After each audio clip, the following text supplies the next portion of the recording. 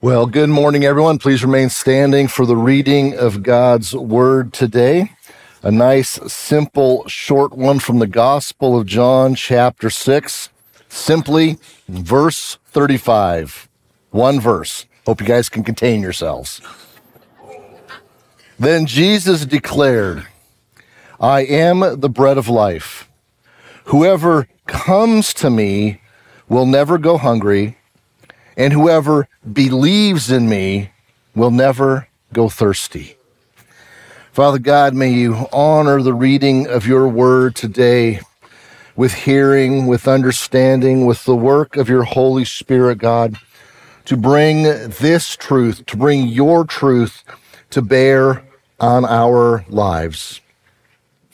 May each of us gathered here in this room, in this moment, may we hear afresh from you through your Spirit speaking to us.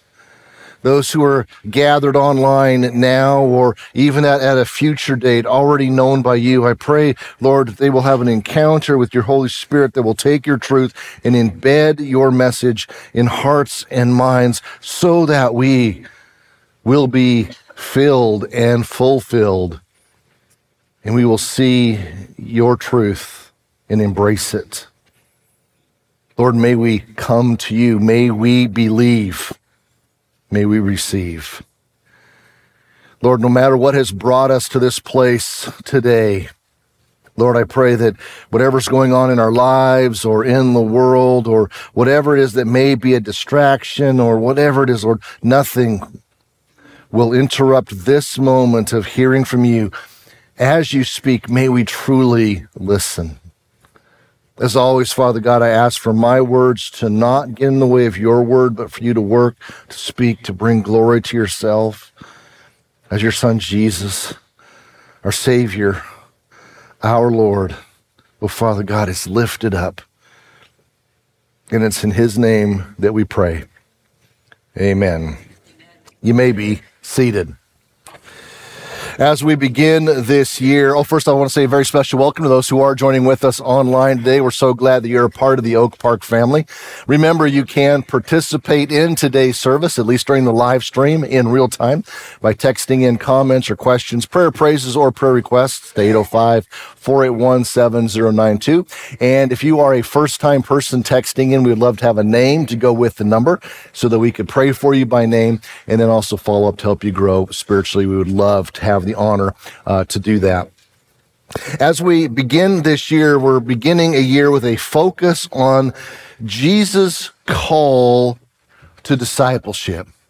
That was Jesus' ministry. Jesus came preaching, teaching, and healing in order to call people into a relationship of discipleship. And so we're taking it step by step over these weeks and in the coming 2 months leading up to Resurrection Sunday at the end of March.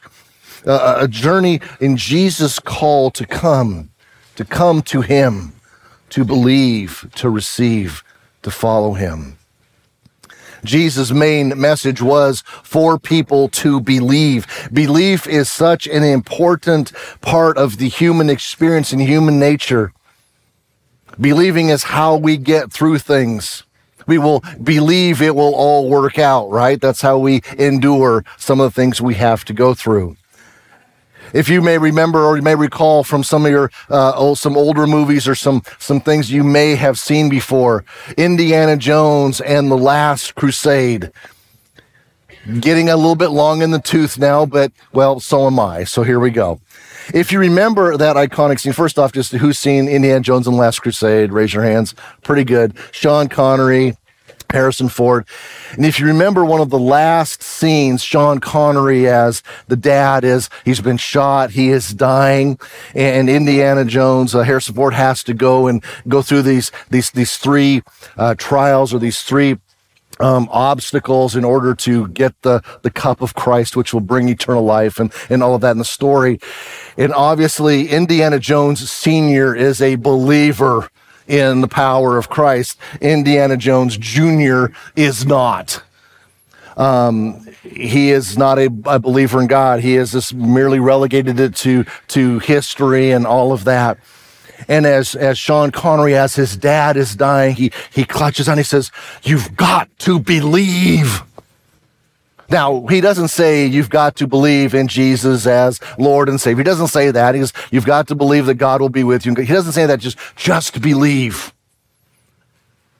Because the assumption is that there's power in belief. Changing tracks a little bit for perhaps any of you sci-fi types of nerds like me. The fantastic show Firefly, which was also in the movie Serenity. We'll probably lose about half the audience on this, but bear with me just for a moment. In this sci-fi thing set about 500 years in the future, Christianity still exists, which makes it very rare in sci-fi. Most sci-fi says that humanity will evolve past religion, but a form of Christianity still exists in the world of Firefly and Serenity. And one of the characters is even called the Shepherd. And the implication there is that he is in some form a Christian pastor. He has a Bible and he reads and things like that. And there's one scene where he too is dying because belief in the face of death is always a great literary device. And as Shepherd is talking to the main character, who also is not a believer, he's not a believer in God or anything, the Shepherd says, "It doesn't matter what you believe, just believe." Horrible advice, not the advice of a Christian pastor, but literally and thematically it works. That's so much of our society. It doesn't matter what you believe, just believe, because there's power in believing. And it's there literally, it's there in a lot of the spiritual guides and the gurus and the self-help characters of our day. It's the power of faith. Now faith may not have an object or a tangible aspect to it, but it's just believe. And as you give yourself to belief, then good things will happen. The universe will align for you. All of these things are so predominant in our popular culture because as human beings, we are wired towards belief. But Jesus gives us something very specific and tangible to believe in. And that's what he calls us to believe, not just in the power of belief, not just in something, but he calls us to believe in someone, him. Jesus began his public ministry where he wandered the Judean hillsides and the backwaters and visiting village upon village. His public ministry was preaching about the kingdom of God and teaching about life in that kingdom and what it would look like. He begins his ministry with an announcement, a command, and an invitation. After John was put in prison, Mark records in his first chapter, after John was put in prison, Jesus went into Galilee, proclaiming the good news of God. The time has come, he said. The kingdom of God has come near. Repent and believe the good news. The kingdom of God is simply the reign and the rule of God. Now, the scriptures do say that the evil one, Satan, is the ruler, at least in some form, or more precisely, the controller over this physical realm. Humanity has joined in Satan's rebellion against God's reign and rule. And so in this present temporal physical realm, Satan exerts control. But the kingdom of God is not absent. The kingdom of God is not vanquished. The kingdom of God is not without power. The kingdom of God, though, is something different. Jesus said it's not a physical kingdom.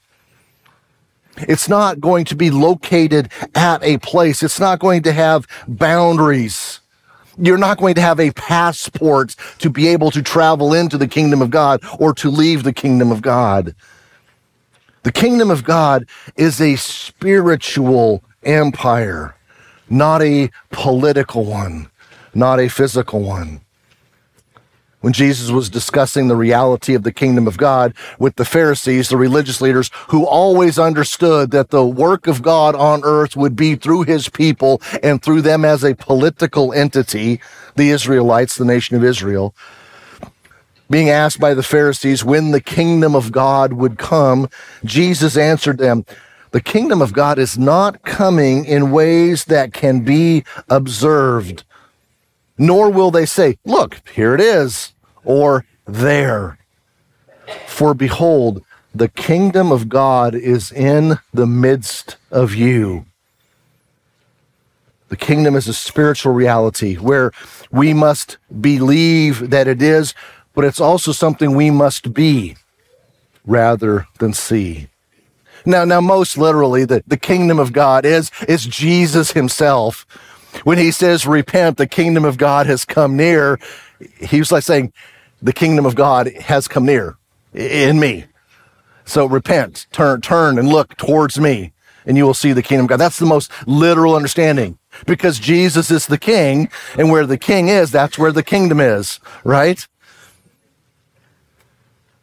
So the kingdom is this spiritual entity, the reality where God reigns and rules over individual hearts and minds and lives. The kingdom of God is the kingdom within individuals whose hearts are submitted to the kingship, to the lordship of Jesus. The Holy Spirit, the Spirit of Jesus, indwells the hearts of those who are united to him through faith. Then those people together,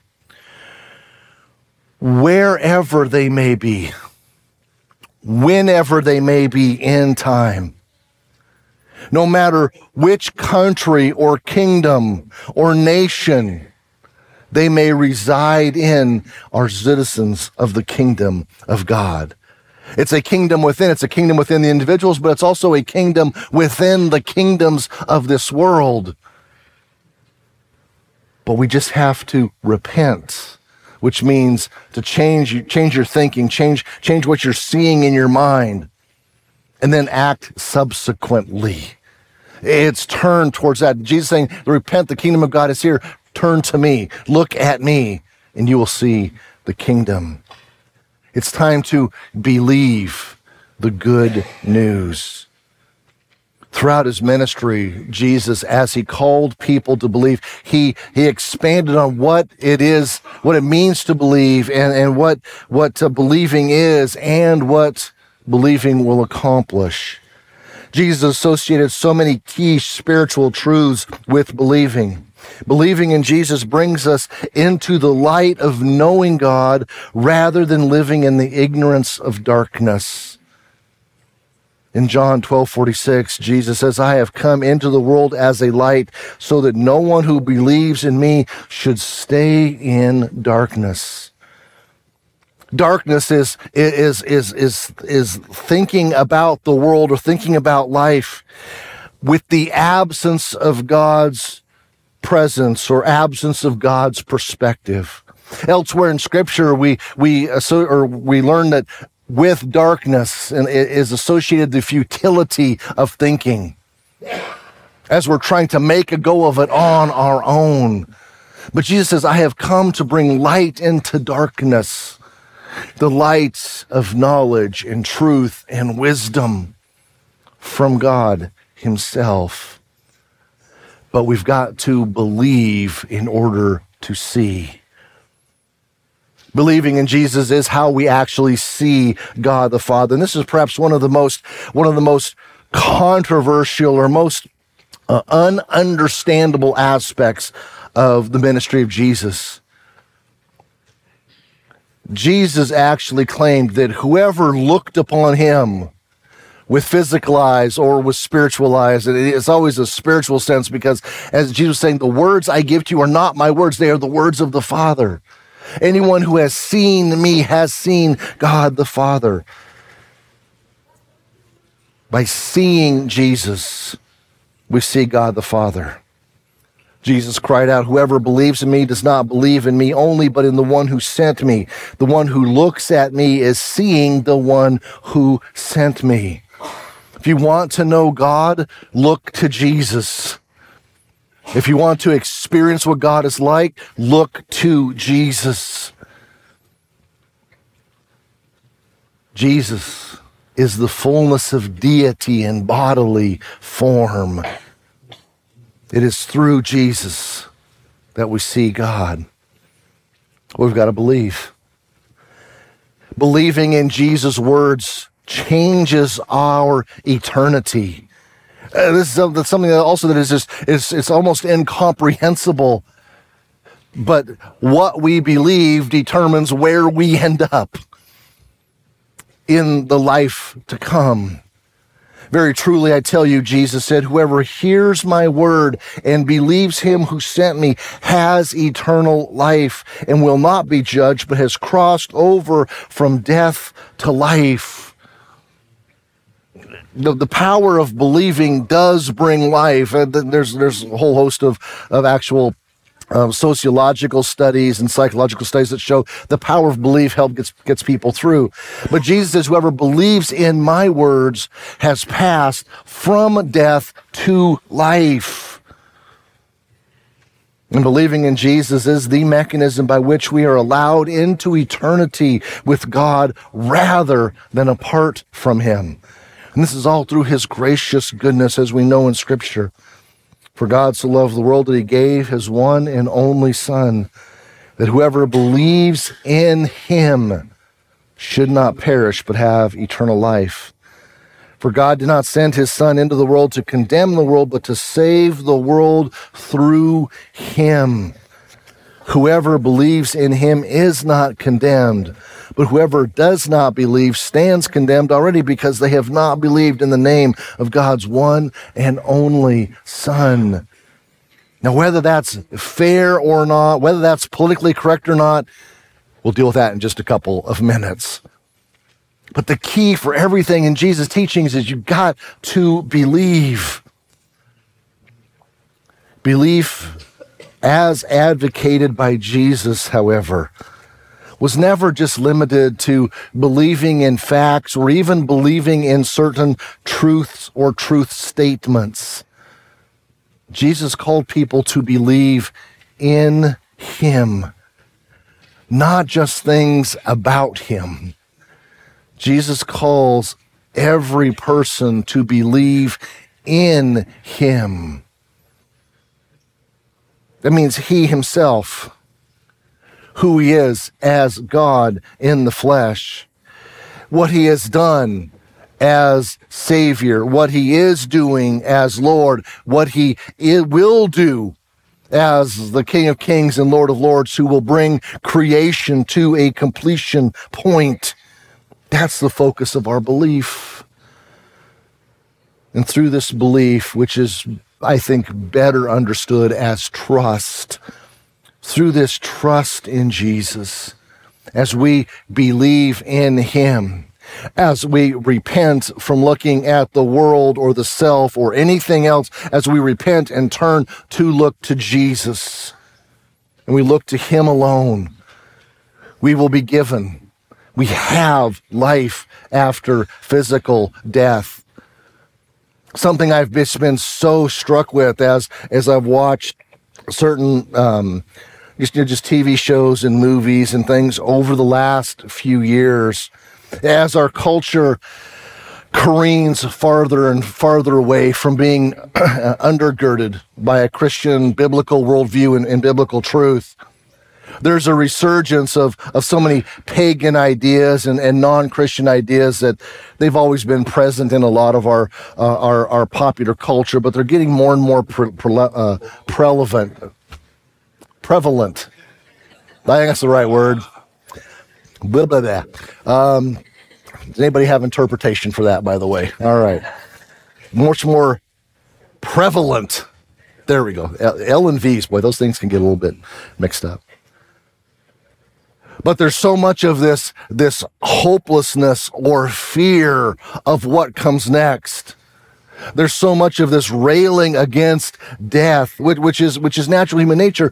But all of these things in pop culture are so saturated with either an ignorance or a fear or just an abject rejection of anything good possible with life with God after death.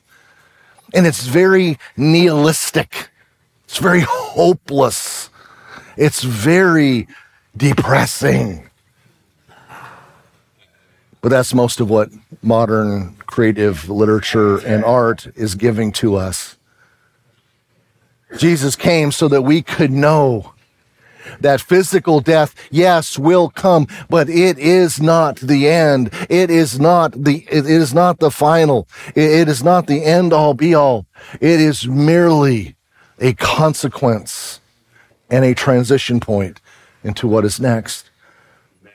We know that as we trust in Jesus, we will, as his believers, as his disciples, we know beyond a shadow of a doubt. We can know with as much certainty as we can have on this side of eternity that we will have life after physical death. As a pastor, I have the privilege of being with people perhaps in their final moments of this life. I was not present when my mom passed away so many years ago, but as she was in the care center and as her hours were coming to an end, the primary nurse who was one of her caregivers was actually a girl I went to high school with. We were friends, and so she would call me and give me updates. My mom, as a believer in Jesus, in the hours before she died, in the words of my friend, she said, "She's had a steady stream of visitors today." Now, there was nobody checking in at the front desk, but there was people that she was talking to all day long. Even more recently, those among our church family who have passed, the stories are the same. As death approaches for the believer, the planes of reality, the physical and the spiritual begin to intersect. And in some instances, the division of what the life is, or that what awaits and that is coming soon, the lines of demarcation begin to fade and disappear, and glimpses into that realm are very real and very powerful. For the believer in Jesus, death is never to be feared. Now, the way we die can be feared. Do not want to be buried alive. Ooh, that just terrifies me. Claustrophobic. You know? Dying in a fiery car crash. Not my choice. But death itself is not to be feared. Because Jesus has already been there, done that. He already conquered, and because he conquered death through him, so will I. So will we. Through trusting in Jesus, we not only have that hope that should empower and embolden us every day and encourage. Through Jesus and trusting him, we are spiritually sustained in this life. Like our verse says, anyone who comes to me will never be hungry. Anyone who believes in me will never be thirsty. Now, physically, we're all going to be getting hungry, right? And some of our minds already be moving to what we're going to be having for lunch and where we're going. Because, yes, we still get hungry and we still get thirsty. So Jesus is speaking metaphorically. But the power of who he is and what he has said, how it sustains us and fulfills us, is so powerful. He is the bread of life. His words do provide not only nourishment, but sustenance. And as we look to Jesus, we can be sustained in this life. He wasn't speaking of Jesus directly. He was actually a Jewish man, but the great humanitarian and author and concentration camp survivor Elie Wiesel wrote about his experiences in the concentration camps in World War II. And as he concluded and as he went through everything, trying to figure out who survived and who wouldn't survive, he said, those who endured were the ones who held on to hope or who held on to belief. The ones who gave up the ones who gave up hope, the ones who gave up believing that they would someday possibly escape or that someone would get through, they were the ones who died before their physical death. The ones who survived, even though horribly mistreated and tortured and malnourished, the bread and the water, the hunger and the thirst was absolutely overwhelming. They were able to hold on and to survive. They were sustained because they held on to hope. Those of us who hold on to Jesus, yes, will also be sustained, even if deprived of what the natural body needs in this life. That's through trusting in Jesus when we truly believe. Through trusting in Jesus, we're connected to God himself through the indwelling of his Holy Spirit. Later in the Gospel of John, Jesus says, "Whoever believes in me, as Scripture has said, rivers of living water will flow from within them." By this he meant the Spirit, whom those who believed in him were later to receive. Up to that time, the Spirit had not been given, since Jesus had not yet been glorified, which means Jesus had not yet been crucified and dead and buried and resurrected. But because Jesus has been resurrected, returned to life, and he's reigning right now, the Holy Spirit is what is sent, is who is sent to us, connecting us with God. In every moment, in every circumstance, in every experience, in every situation. Book of Romans, the Apostle Paul writes that it's the Holy Spirit living within us, who when we don't even know how to pray, when we think we can't pray, he is praying on our behalf. He is talking to God in the midst of our struggles. Paul also talks about how because we have the Spirit living within us, we have hope that cannot disappoint us or put us to shame. We have that tangible hope. When Jesus calls people to believe in him, why is belief so important? It would have been so much easier to say, hey, you know what? You want to get into heaven? Here's your 10-point checklist. You know, we're going to give most of you 70 or 80 years to figure it out. Not everybody's going to have that much time, but hey, just here's the checklist. Do the 10, sign on the dotted line, and you're good to go. That would be kind of nice for those of us who like to make lists and like to check things off, right? But could you imagine wasting your life and then, the time's coming quick. It's like, oh, I've got 8 of the 10 things still to do. Am I going to have enough time? I don't know. And of course, there's always those surprise endings for life as well when we're never prepared. But instead of a checklist or moral perfection or whatever else God could have chose, he chose belief. He chose faith as the determining factor. Why was this so important to God and to us? In the time before Jesus, in the centuries and the eons and the ages before Jesus, God was still active. God was still communicating. God was still present in this world, but he was communicating and he was in relationship with people through what are called covenants. And they go all the way back through the Hebrew Scriptures, what we know as the Old Testament. God made covenants with Noah and Abraham and Moses. Those were the bigger of the ones. A covenant's basically a relationship agreement. It's deeper than a contract. It's not just sound like it's a enmeshing of life together with privileges and responsibilities and rewards and all of this. As God made all these covenants, he knew they would fall short. In fact, of all those covenants, God was the only one who was faithful in the agreement. The humans weren't. The Israelites were not. And God even says, in the midst of those covenants, there's a time coming where I will make a new covenant where my law will not be written on stone. It will be written on human hearts. It won't be a legal code. It won't be a moral code. It will be a relationship with the heart of flesh. And it'll be between me and the person and the persons who believe. God promised that.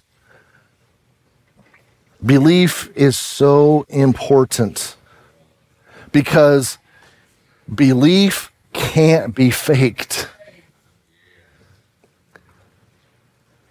In all of those covenants, as worship of God was conducted, as allegiance to God was professed, God, throughout many of the prophets that he sent to call the people back to repentance, such as Isaiah, he says, the Lord says, these people come near me with their mouth and honor me with their lips, but their hearts are far from me.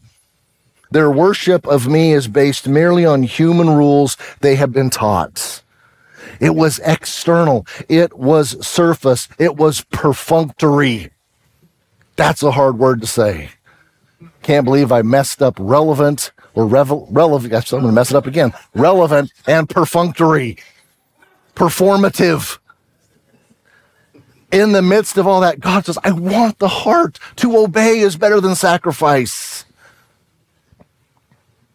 Because belief from the heart cannot be faked. It cannot be artificial. It is authentic. It is true. It is genuine. It is real. It is love. It is trust. God's always wanted the heart. So he selected belief. He selected faith. Now, belief and faith, they're intimately connected to the mind because we have to believe certain things are true and real and all of that. But ultimately, belief is an issue of the heart. And we live what we truly believe, regardless of what we may say or even what we may think we think. That's your deep thought of the day. We truly live what we live what we truly believe in our heart of hearts. Because who we are is just going to come out. And real belief in Jesus, real belief automatically produces obedience to Jesus' lordship. The Apostle Paul wrote in the book of Romans explaining this. He goes, this is the message of faith that we proclaim. If you confess with your mouth Jesus is Lord, which is very good, you need to do that, and believe in your heart that God raises him from the dead, you will be saved. One believes with the heart, resulting in righteousness, both before God or in God's eyes, and results in righteous living as well. And one confesses with the mouth, resulting in salvation. Jesus calls every person to believe in him, to become a disciple through that faith. Because everything hinges on belief. We also learn from Jesus that every work of God in your life will point to believing in Jesus. Scripture, once again, the Gospel of John, they asked him, what must we do to do the works God requires? Give us the checklist. Give us the to-do list. Give us the laws. Give us the moral requirements. What must we do to do the works God requires? Jesus answered, the work of God is this, to believe in the one he has sent.